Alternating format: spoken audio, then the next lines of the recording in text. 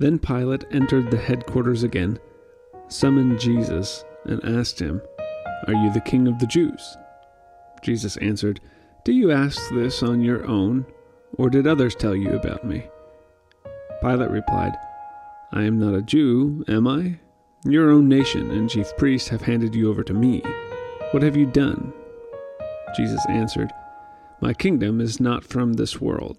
If my kingdom were from this world, my followers would be fighting to keep me from being handed over to the Jews. But as it is, my kingdom is not from here." Pilate asked him, "So you are a king?" Jesus answered, "You say that I am a king. For this I was born, and for this I came into the world, to testify to the truth. Everyone who belongs to truth listens to my voice." Pilate asked him, "What is truth?"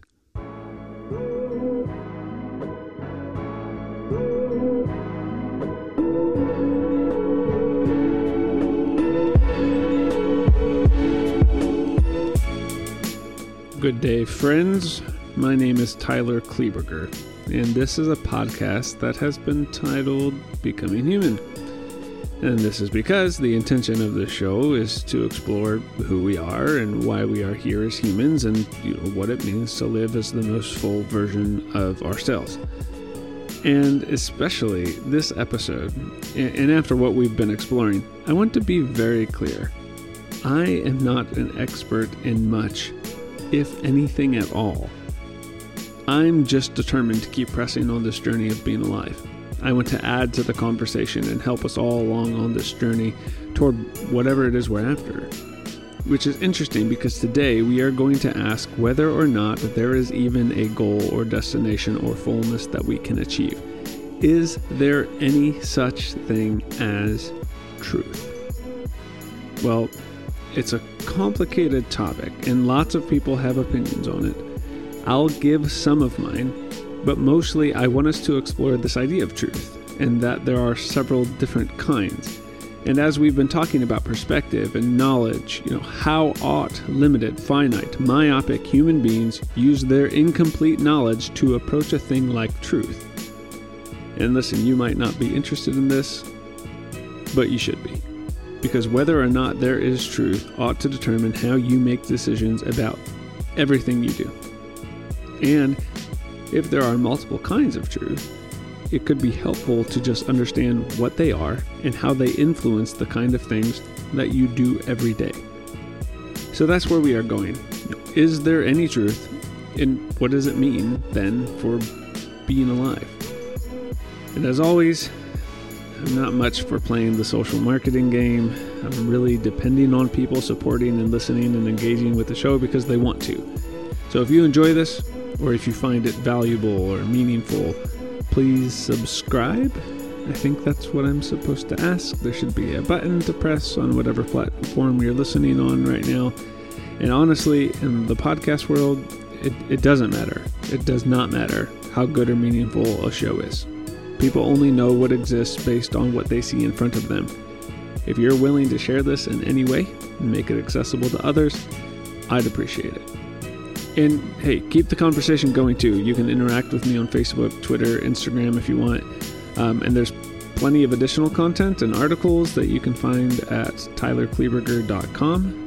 But enough of that. No more disclaimers. Let's get into it. If you're one of those that has been following along, you're going, I thought you said we were going to talk about a specific word. Well, after the last episode, I really thought that we needed to dive into this topic. One, because I've hinted at it, and two, because I said the word ontology, and I never actually explained what that was.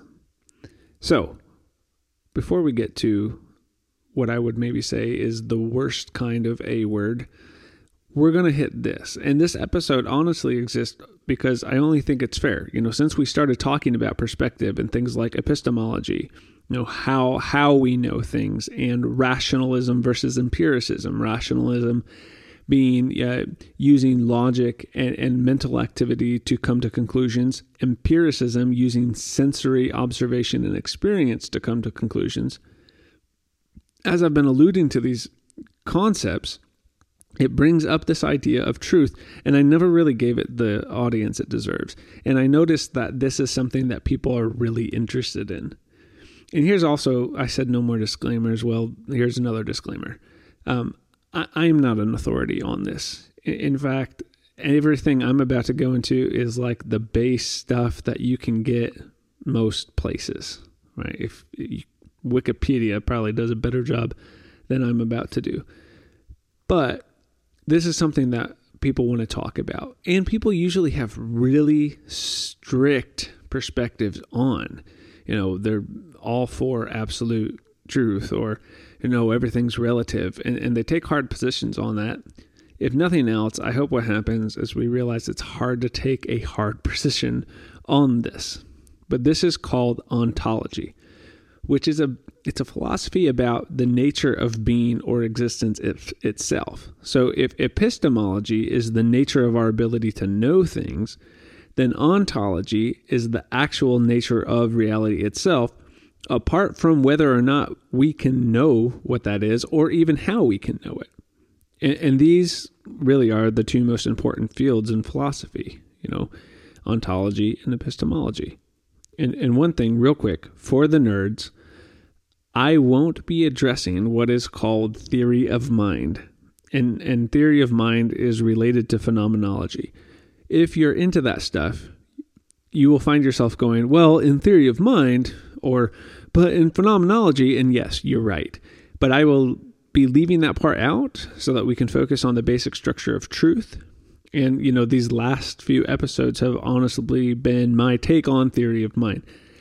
But anyways, here's the problem. I've mentioned that being honest about your perspective and map making and using both your mind and your experience can help you on the process of truth. And I've brought up epistemological assumptions, the assumptions I have about how we can know things that will then determine what my take on truth is. And what do I mean by all of this process of truth? So let's think back to what we said about your perspective. Let's give an example.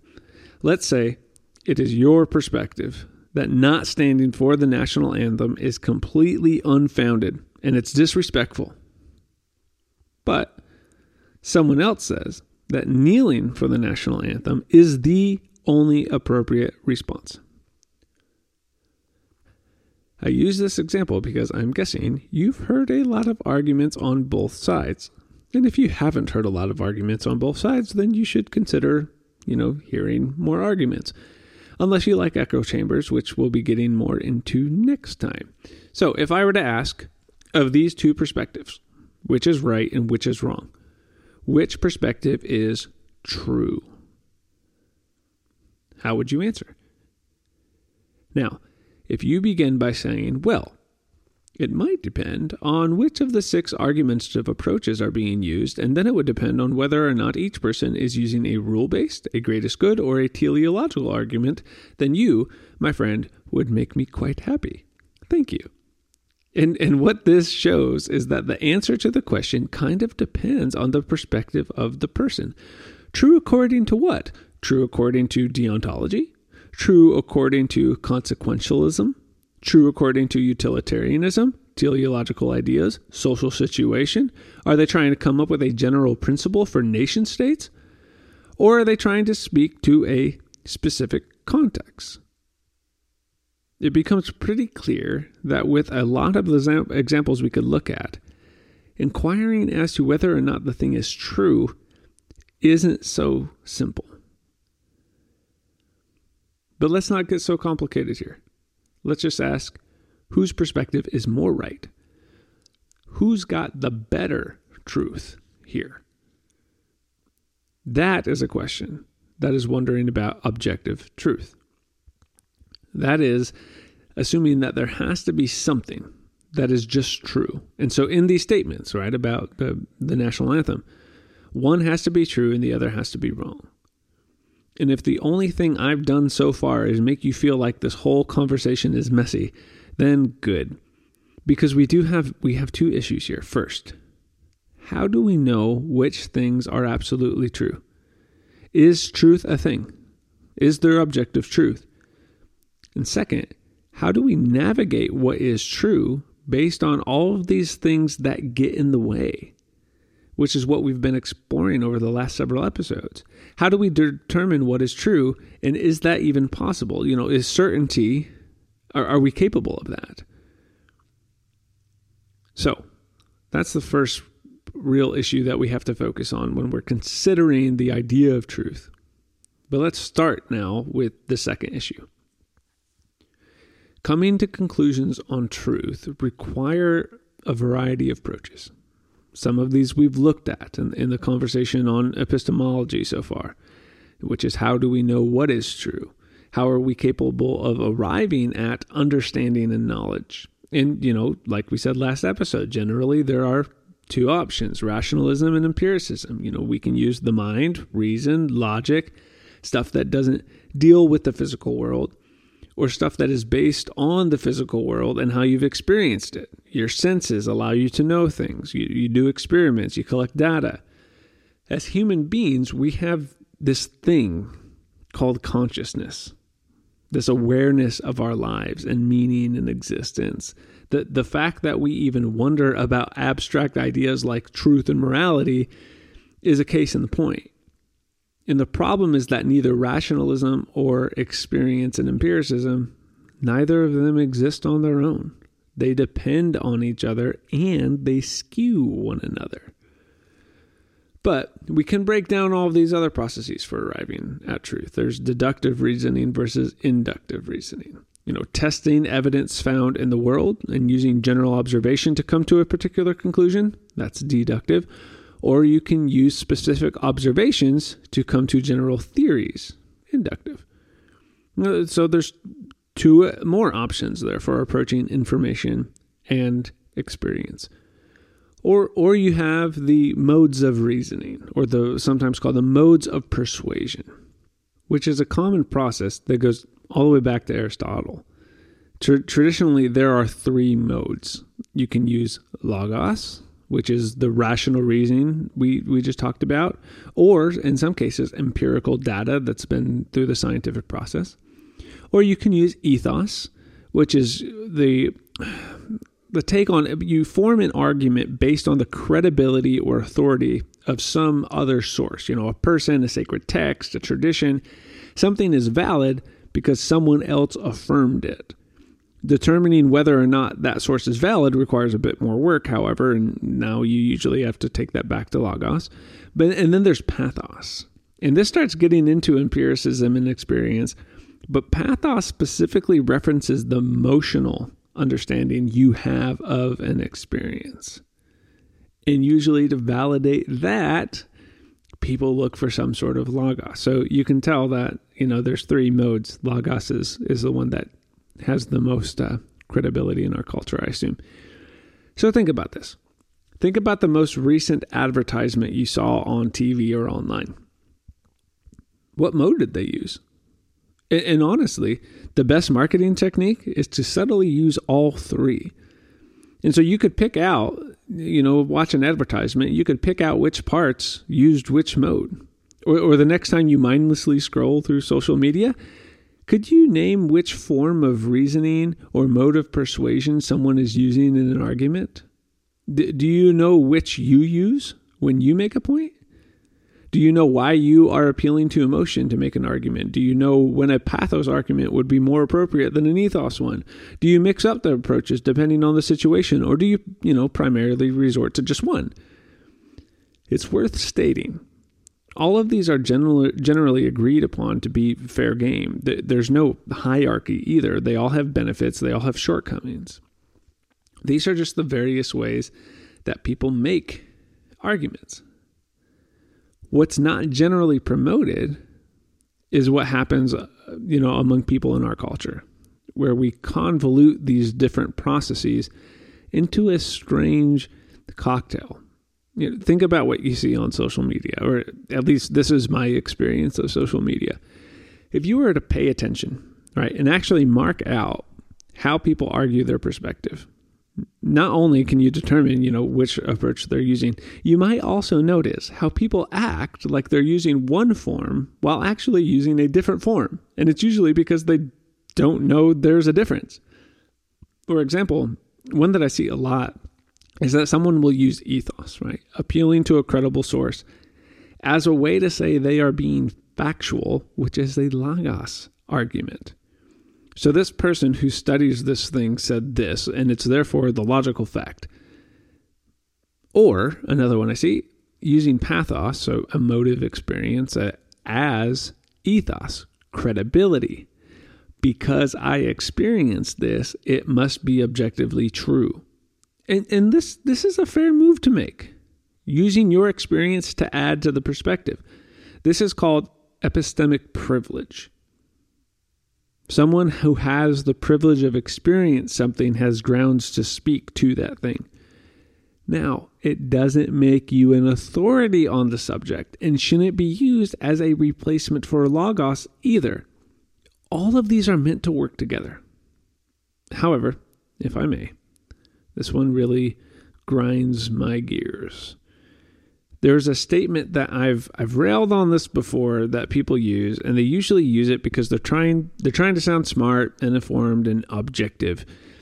And sometimes I just want to tell people, why spend so much energy guessing and making stuff up when you could actually just know what you're talking about? Anyways, facts matter, feelings don't. What they are trying to say, I assume, is what I just mentioned. That just because you have a perspective on something that is formed by real, tangible, empirical experience through sensory observation, it doesn't mean that we should determine policy or rationalism on it. That's a fair statement, because there's 3 different modes here. What makes this statement problematic is that it is actually saying there's only one way to know things. Epistemologically, facts matter as a form of logos and rationalism. Facts as ethos should be considered, and even feelings are epistemologically valuable as a form of empiricism and experience. Further, feelings are unavoidable, and your feelings, no matter how objective you're trying to be, are influencing your facts and logos and ethos, or whatever way you are claiming to approach knowledge. Psychologically, you can't even consider a fact through your cognition without it being prompted by some form of emotion, feeling, and experience. Usually, people say facts matter, feelings don't, simply as a way to affirm their experience, or say that people depend too heavily on how they feel to make a point. And that's fair. We shouldn't only use pathos, absolutely. But even when this phrase is used in genuine concern for the elevation of logos, it is vastly ignorant of the necessity and inescapability of multiple forms of reasoning and persuasion. Granted, somebody saying, well, I don't like this, isn't a great way to make a point either. But emotive empiricism is technically a way to reason and come to conclusions. And no matter how much you want to take yourself out of the equation, it's consciously impossible to fully do it. So I digress. Sorry, sometimes like a soapbox magically appears under my feet. Don't know how that happens. The main issue here, and the thing I hope you got out of that rambunctious conversation, is that the issue isn't truth. The issue is the complex adventure of arriving at truth. And this is why before I even wanted to bring up anything like this, we took a lot of time to explore all of these different processes and how they interact. And again, this comes down to this issue on consciousness. So before we can really go, is there a truth or not? We have to pay attention to our ability to even understand truth in the first place. And this issue that as conscious beings, having this awareness creates this cornucopia of this Pandora's box of all these things that are playing a role in how we even think about this in the first place. So now, we still have to take on that question, though, on whether or not there is an objective absolute truth. Or, more technically put, is there an ontological reality to existence? Is there something that undergirds all of this? And sometimes, nerd moment here, this is what philosophers will refer to as something being a priori, something that comes and exists prior to our knowledge or experience or even being. But again, before we come to any conclusions on if that even exists, we do have to start with, are we even capable of getting there if it does? Let's say that there's absolute objective truth. Do we even know how to comprehend it? And again, this is the cornerstone of epistemology, that there's a difference between truth and our ability to wade the complex reality of comprehending that truth. We yearn for certainty, yes, but our limitations in intellect and lifespan and time, and the fact that we can't be more than one place at a time, and that our experience isn't shared with every single human being on earth, makes us have to come up with lots of different ways to try to figure things out and come to conclusions on things, none of which, by the way, are capable of covering every single detail. This is the reason that Enlightenment philosophy is populated by the concern that certainty is elusive.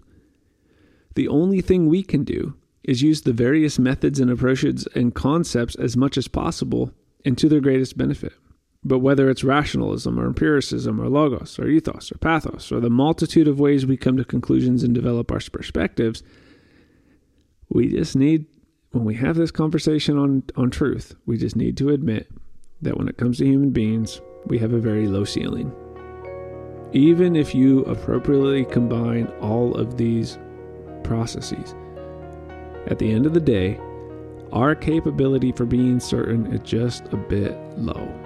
And this is what we emphasized last episode. Your observations will always be incomplete. Your attempts at rationalism will always be skewed by your experience.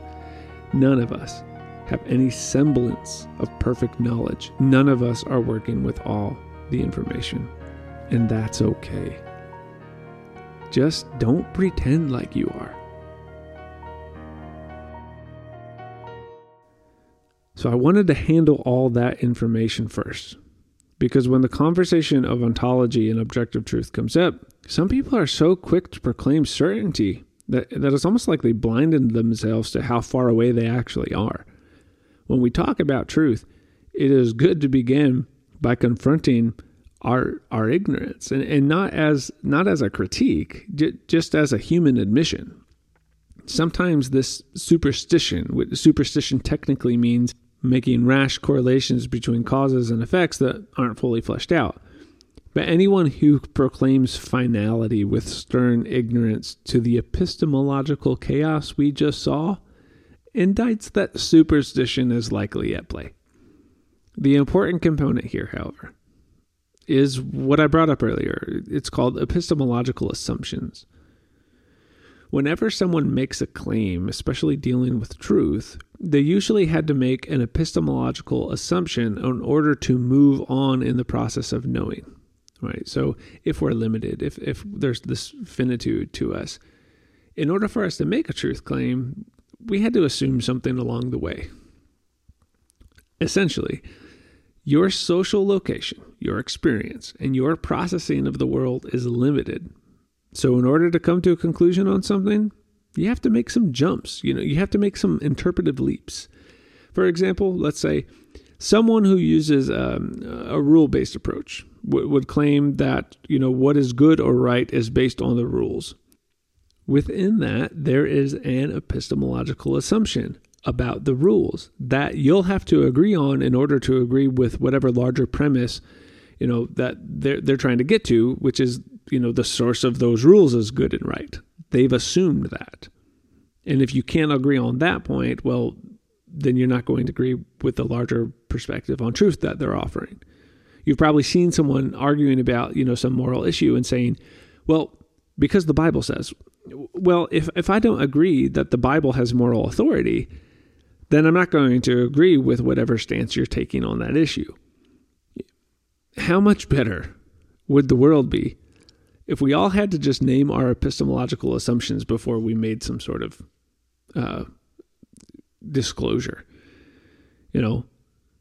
it would require us to know what they are first, which I don't know that many people do, but it also requires acknowledging that the epistemological assumptions are part of the deal. Honestly, I wish that people, when beginning to make a point, would start by outlining their epistemological assumptions. It would take a lot of time to say something, but it would save us so much time having to endure the messy fallout and the disagreements that follow because we aren't acknowledging the primary factors and why we're disagreeing in the first place. And it's because our epistemological assumptions are different. When we talk about truth, we need to begin with this honest appeal to the human incapability to come to full conclusions on things. We have to start with our inability to fully conclude truth. That's my opinion here. Because our versions of reality are limited and minds are more finite than we sometimes wish to proclaim. And if we can just start there, then we can embrace that our only course of action is to see this as a journey, as I said, a process of getting as close to truth as you can. You set out with curiosity. You embark with questions, map making, if you will. You seek to understand the world as much as humanly possible so as to best live in it. And you do it again and again and again. This whole first almost half hour was simply to say that the issue in my mind is not truth. The issue is how we arrive at truth. If certainty isn't just some object you find and either have or don't have, then arriving at truth will be a process, and probably an endless one. So now we have to ask, is there even such a thing as truth? Now, there's a problem here. You may be sitting here listening thinking, well, that's not fair. You said you were going to tell us whether or not there was truth, or at least I said I would give you my take on it. And I didn't. Because I think in this conversation, when we jump straight to absolute and objective truth versus subjective truth versus relative truth, well, we're missing one of the primary factors in even having that conversation, and it's whether or not we can even determine that. So in this conversation, I just wanted to point out how complicated it is, how many different factors are going into each of these conversations, all of the processes that we're using, all of which aren't complete.